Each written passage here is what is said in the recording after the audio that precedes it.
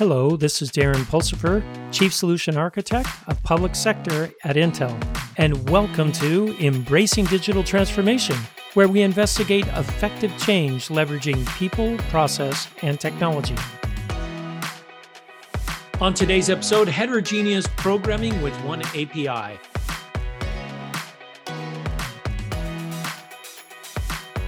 On today's show, we have James Reinders, Evangelist for OneAPI at Intel. Welcome, James, to the show.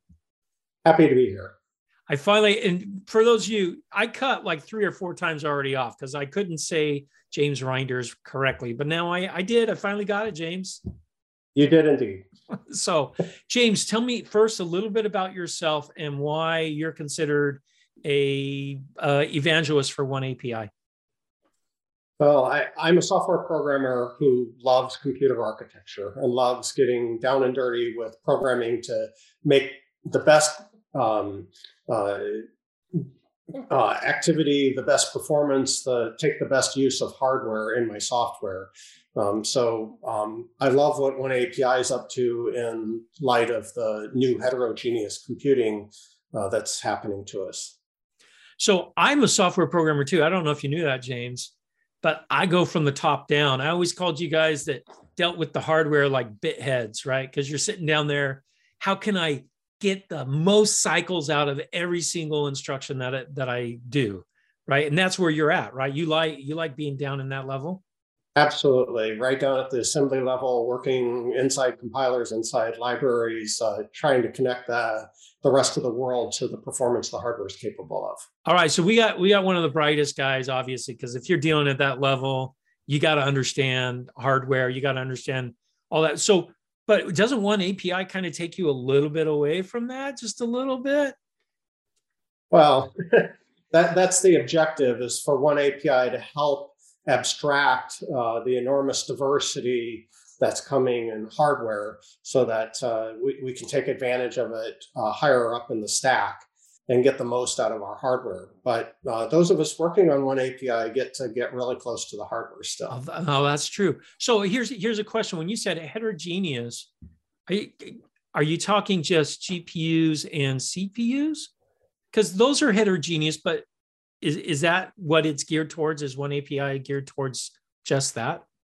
Well, it's more than that, but you've got the right idea.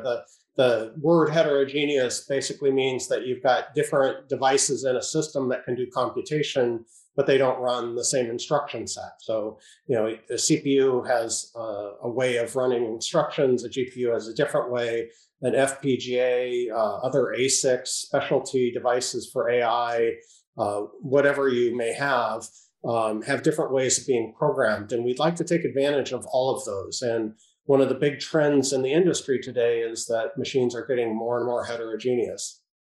Yeah, I've noticed that myself with some of my federal customers, right? I mean, I want a purpose-built machine, right, to do something very specific. They typically go down the route of an FPGA first, and then they move into EASICs and things like that. But the big obstacle for FPGAs is the programming model is hard. Absolutely.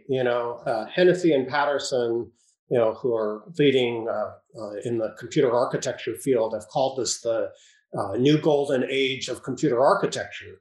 Gosh, if you're a computer architect, this is an amazing time. You get to design all sorts of specialty devices to do better things for specific domains. But gosh, if you're a software programmer, when I hear architects getting excited, I want to run away and hide. It's the opposite of exciting. It's scary because the question is, how the heck do I program this? And that's really what we're after with the OneAPI initiative and OneAPI products. So tell me a little bit about, is OneAPI a product from Intel? Tell me how it came about and what's its main community or purpose? Yeah, one of the first things that's a little confusing about the OneAPI name is it's both an initiative with a specification and an implementation. The initiative has a simple concept. I want to be able to, from my software, have the freedom to use any device I want. I want to get the value out of that device, the performance. I don't want to just use it. And I want, to have some concept that my coding preserves its value, that, I'm not rewriting it every time a new device comes along. So these three qualities are important, and they can be applied to compilers, to libraries, to debuggers, to any type of tool. That's what the OneAPI specification is about. And it's a pretty broad specification, but it aims to say, hey, here's a way to approach particular problems, whether they be C++ or they be a debugger or whatever, or math library. Here's how we approach them to give us those qualities. But you know what? A specification is a specification. Then the question is anyone implementing it? So fortunately, a great deal of the software to do this has been open sourced. A lot of it originated from Intel. But then Intel also takes that and makes it available as downloadable toolkits that are already pre-built and ready to go to support Intel hardware. And we see other vendors creating parts of OneAPI have their own implementations. So we come together on specification, but we each get to create support for our own hardware in an open multi-vendor fashion. So if I'm a higher level programmer like I am, right? Let's say that I have an algorithm that does, I don't know, object detection or something like that. I can write my algorithm once and then use API or OneAPI to then target it to different hardware. Is that kind of the goal? That's the high level goal, but I want to be careful because there's always this idea, gee, can I just write it once and it runs great everywhere? It's a complicated problem, but yes, the objective is to give you a way to write it that ports easily, doesn't require hardly any effort, and that the performance tuning is available regardless of what hardware you're on. So hopefully, if you get it working well on a GPU, it'll run on most any GPU similarly. If you want to switch your algorithm and run on an FPGA, I'd like to maximize how much of your program you reuse, but give you the option to recode parts of your algorithm if you want for, say, an FPGA or a TPU or some other ASIC. I want to give you the flexibility as a programmer. I don't want it to trap you at saying, you wrote it once and it runs everywhere, but not well. Instead, it's a little bit more complex approach that gives us an ability to take advantage of any hardware with varying degrees of rewrite, but hopefully very isolated rewrites.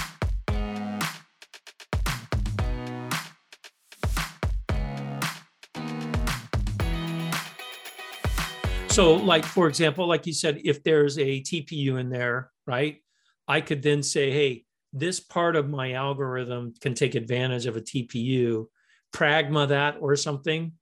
I'm guessing I can then isolate that and target that for a TPU. But in general, it'll run on my CPU fine. On the TPU, it'll run even better. Is that the concept? That's roughly the concept, but it's even more exciting than that because pragmas or if-defs tend to mean that you're building one code for different devices. We've even got more sophisticated runtime approaches that allow you to detect what's there and run different pieces of code so you can actually have a common binary, a common source code that dynamically decides. That way you can deploy a program and it can figure out what's on your machine and use it dynamically rather than tell the user to run a different binary depending on what machine you're on. All right. So now I'm going to take that concept that you just, because that's super cool. Right. I could have one binary, which means I could have one container image. Absolutely. That I could then deploy in my data center on the edge where I have an ASIC running or an FPGA out on the edge in a smart camera or a sensor or whatever, or my smart city. So I thought with OneAPI, I did different compiles, but this is even better than I thought, right? Because I can optimize my code for the different types of machine all in one binary, drop that container wherever it is, detects what's running or what's available hardware, and then runs that piece of code. That's pretty slick. Oh, it is. It's extremely exciting. And it highlights a key reason that we need to have the sort of discussions that OneAPI brings forward. For a long time, whatever computer I wanted to run on, I could get a software stack, a compiler, debugger, so forth from the vendor, use it, and it ran. And I didn't care that much about the exact software stack. I just used whichever one was best for my machine.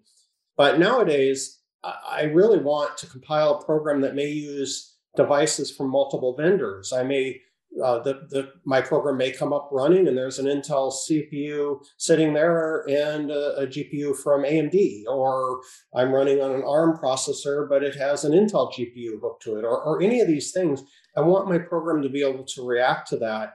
And in order for that to work, the compiler has to be able to spit out code for these various devices in a reliable fashion. And this is where openness really comes to play. You get into something like the LLVM open source project and you do the right things with it, it can produce code for multiple modules. So it really is a great application for open to get to this multi-vendor stance rather than some closed proprietary systems that seek to only support one vendor.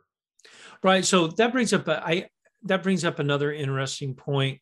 A lot of times people will argue that, hey, if I do have a closed system, then I can even get better performance because I've tuned my libraries or my language specific to the hardware capabilities that are there. That argument's always going to be there, right? Yes, and the question is, what can we do to get the best of both worlds? So you don't want your open system to not allow you to call some closed system parts. Like, so if you're using a math library, if it turns out there's a vendor specific implementation, we should be able to get access to that at runtime to take advantage of whatever optimization that vendor has done. But we want to do it in an open, portable enough manner that each vendor knows what they can implement so that it's consistent. And as a software developer, I can call a library and there may be vendor specific parts sitting behind it, but I have a common program. That's really a big part of OneAPI. It isn't trying to reinvent the entire world. It's trying to organize it in a way that can take advantage of the best on every platform that's possible. So that makes it much easier for me as a software engineer, right, to program. I don't necessarily need to know all of the idiosyncrasies of all of the different devices that I might be programming with. Absolutely. I can rely on a library. Right. And this isn't to say that when you get down and you figure out that there's a part of your program you really want to optimize, you may dig in, depending on your level of interest on that part. But we really can minimize how much is different in our applications or how many different tools I have to learn. Let's leave the differences to where they really matter rather than where they're just arbitrarily getting in my way of my code porting. No, I hear you there. Now, another question I have about this, I think other people might be asking. So with one binary, I can now talk to multiple devices with OneAPI. Yes. So it's handling moving memory, moving data, all that for me as well. Yeah, well, yes, it has all the capabilities of doing that. Got it. And so then the question is, there are different programming models that might sit on top of OneAPI. That you could have SYCL, which uses C++ constructs and has the concept of either unified shared memory or buffers. You could be using OpenMP with Fortran and C, and it has a concept of targets and different ways of moving memory. There are many different systems that may interact with OneAPI, and it's really your choice of how much you want to get involved at managing the memory. And any programmer of a heterogeneous system can tell you that moving data around is expensive. It's expensive. It consumes power. You have to hide it with computation. So you can't escape that. But giving you the tools to manage that, to query the system and let your program at runtime make the right decisions that'll get you the best performance is really important.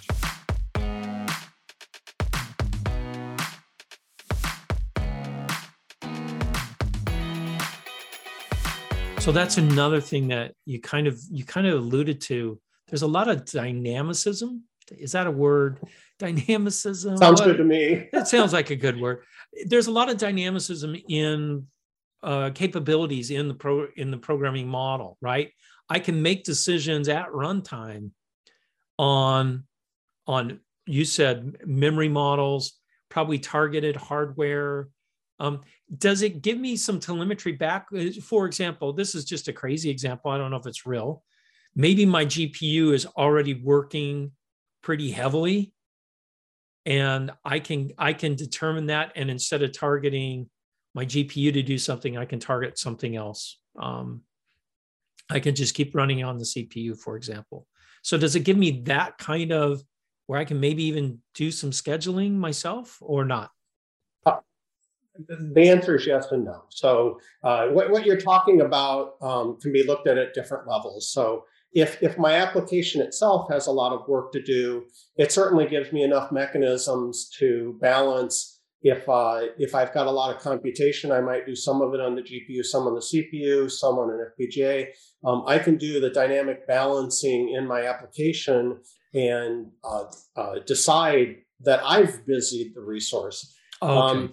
But if there's other software on the system, that's still an area that's, I think, future work, future discussions, not only for OneAPI, but the whole industry in terms of how much telemetry do you want to be able to get back from the operating system about what other users are doing.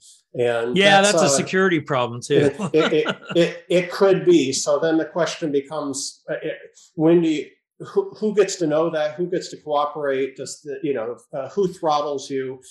Yes, there are security concerns, and that's a much larger topic, but it's one that's a very real topic.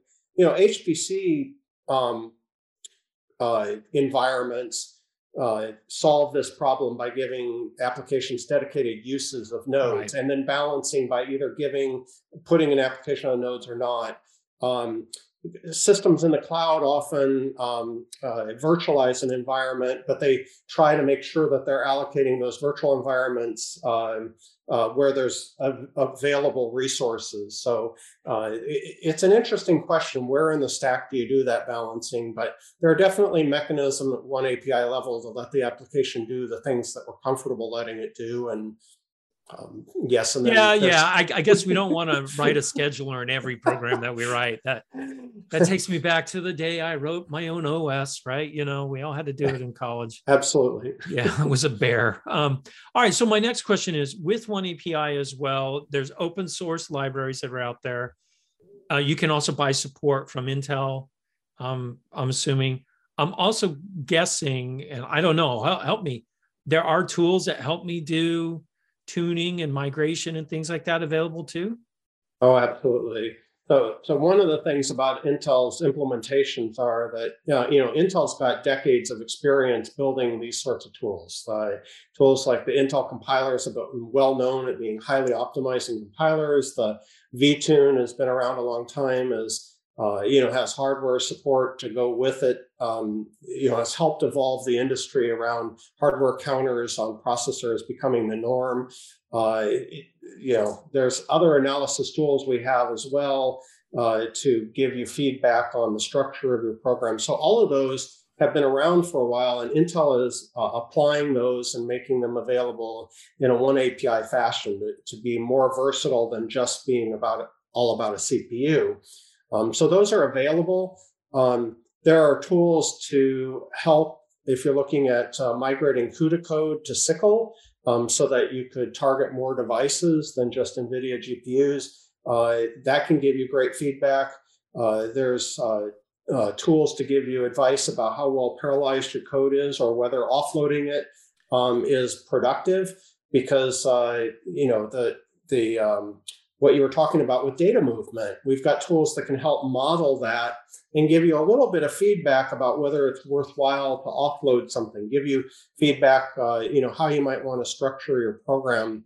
And all of these tools come together and can be quite helpful. There's also tools to help look for deadlock and race conditions in parallel applications. Even if they aren't causing you a problem, It can analyze your program and tell you where perhaps you need to add some locks or change the way that you're taking locks, give you some advice on that. And I'll tell you what, anything that can help me get rid of a bug before it causes me to pull my hair out and spend a week on it is highly valuable. And those things are all part of the OneAPI tool suite. Great. So where does we can just go to the Intel website and find this information? Where can they find this information? Absolutely. One place, simple place to start is you can go to the oneapi.io website and learn about the initiative and click the implementation tab, and there'll be a link there to follow to go find the Intel implementations, which are right now the most comprehensive of the implementations, but you can learn about some of the other up and coming implementations as well. But you click on the Intel implementation, you can download the different toolkits. You may also find some references to DevCloud, which is a service that Intel provides to go try the tools out in the cloud. Just search for Intel DevCloud and find that, and you can sign up for free and try the tools in the cloud for free as well, including on different hardware like FPGAs and GPUs and CPUs, even if you want to do that instead of setting up your own machine. Well, so that's pretty cool. I can program an FPGA through DevCloud. Absolutely, and I think it's a great way to do it. that's a lot better than putting it in my lab at home, right? Especially unless you need some extra heat and noise in your room. Yeah, I was going to say, yeah. So these are big systems. Yeah, so that's pretty cool. So DevCloud. Also, are there any training videos or anything out there? I'm sure the community is already starting to really kick off around this. Oh, absolutely. And I think some of our best training content is revolves around DevCloud, because not only does it, someone speak to you and talk about how you can try different things in the sample codes, but you can actually go try it out. And some of the training uses Jupyter notebooks to give you a step-by-step, but you can always open up a terminal window and take full control yourself. So yes, the OneAPI website has quite a few different tutorials, depending on what you're interested in, ranging from hands-on tutorials to YouTube videos, and talking about how to get the best performance using OpenMP or SYCL, or on AI algorithms, how to get the best performance. You'll find tutorials on all of the above. A little bit of Googling for it, and you'll come up with it pretty quickly, or again, start at the OneAPI website and click through things, and you'll find a very large number of resources available.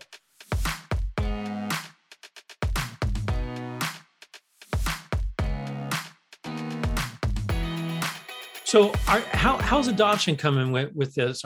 Who do you think is the first? What are the first groups that are adopting OneAPI? Are you seeing it mostly in HPC?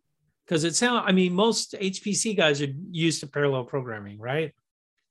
Well, HPC is definitely a hotbed for OneAPI right now, and if you think about it, it's a logical place to see a lot of interest in this, because HPC is all about building and using the biggest, baddest computers in the world, right? Yeah, exactly. And so, there's a real feeling that you should be able to use whatever innovation there is. And, over the decades, we've seen a lot of innovation in HPC. And with this explosion of new computer architecture ideas, I think we'll see even more diversity.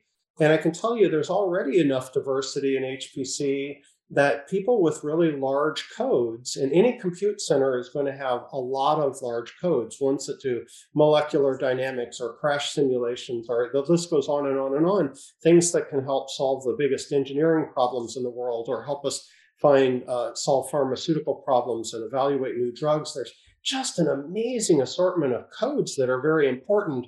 And of course, they want to run on the latest and greatest hardware. So this concept of performance portability is really getting in front of people, and the national labs and the universities and the research centers and the industrial users that use these big, expensive, very capable computers, they want their programs to move between them. They don't want to get locked in. And, you periodically get some degree of lock-in because you get a new hot computer capability, but then you really say, gee, I want to be able to move and use new But 2 years innovations. from now, that hot computer commodity is, a heater in the basement of a building, right? Absolutely, if it's still plugged in, and then when you unplug it, it's a paperweight. Yeah, I've designed some of those paperweights, and they were the fastest things in the world when we deployed them. But absolutely, and I want the code lasts much longer. So Right, one right. API is a huge conversation, a huge part of that. But this doesn't just affect HPC. We see, lots of important codes. I mean, let's face it, today's HPC is tomorrow's department server is, a little later than that, it's our laptop and then our cell phone in terms of compute power. So the capability to use this different hardware, it affects us all. And a little bit of planning ahead and paying attention to how portable and performance portable you're making the code that you depend upon is really important, because code doesn't die quickly. It lasts for decades. And I can promise you, within a decade, heterogeneous systems will reach out and touch all of us. And, you'll be looking back and saying, gosh, I wish I had paid more attention to this. So the time is now to get educated about it and think about it.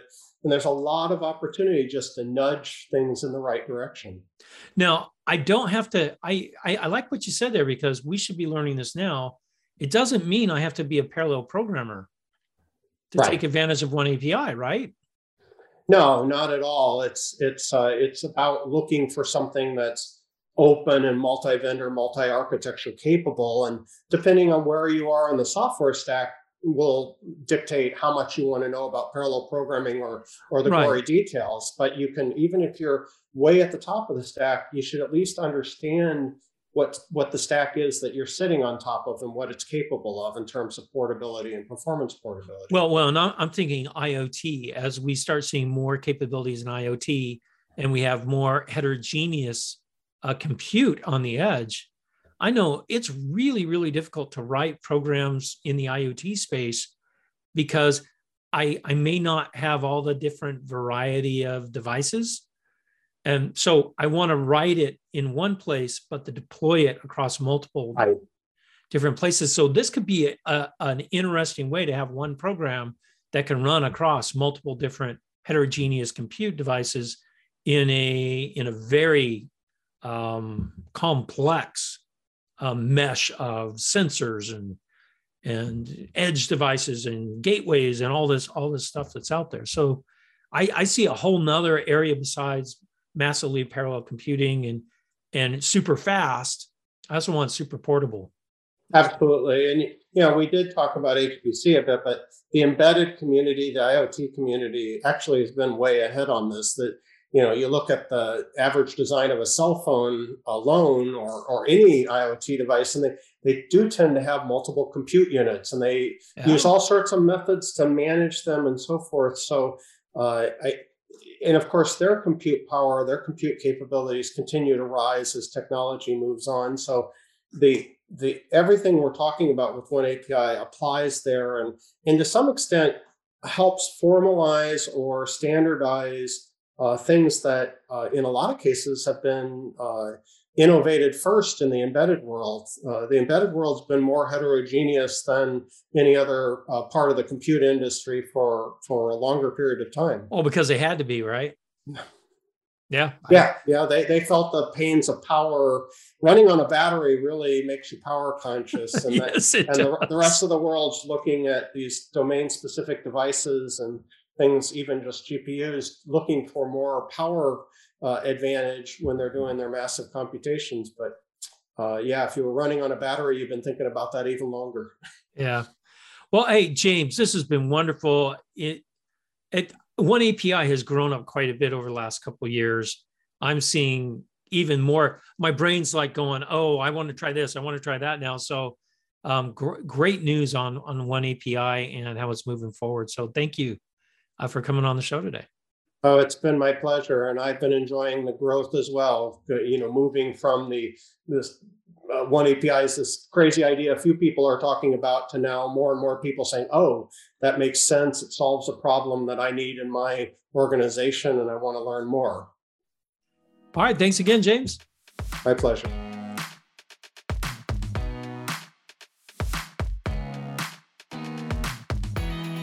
Thank you for listening to Embracing Digital Transformation today. If you enjoyed our podcast, give it 5 stars on your favorite podcasting site or YouTube channel. You can find out more information about Embracing Digital Transformation at embracingdigital.org. Until next time, go out and do something wonderful.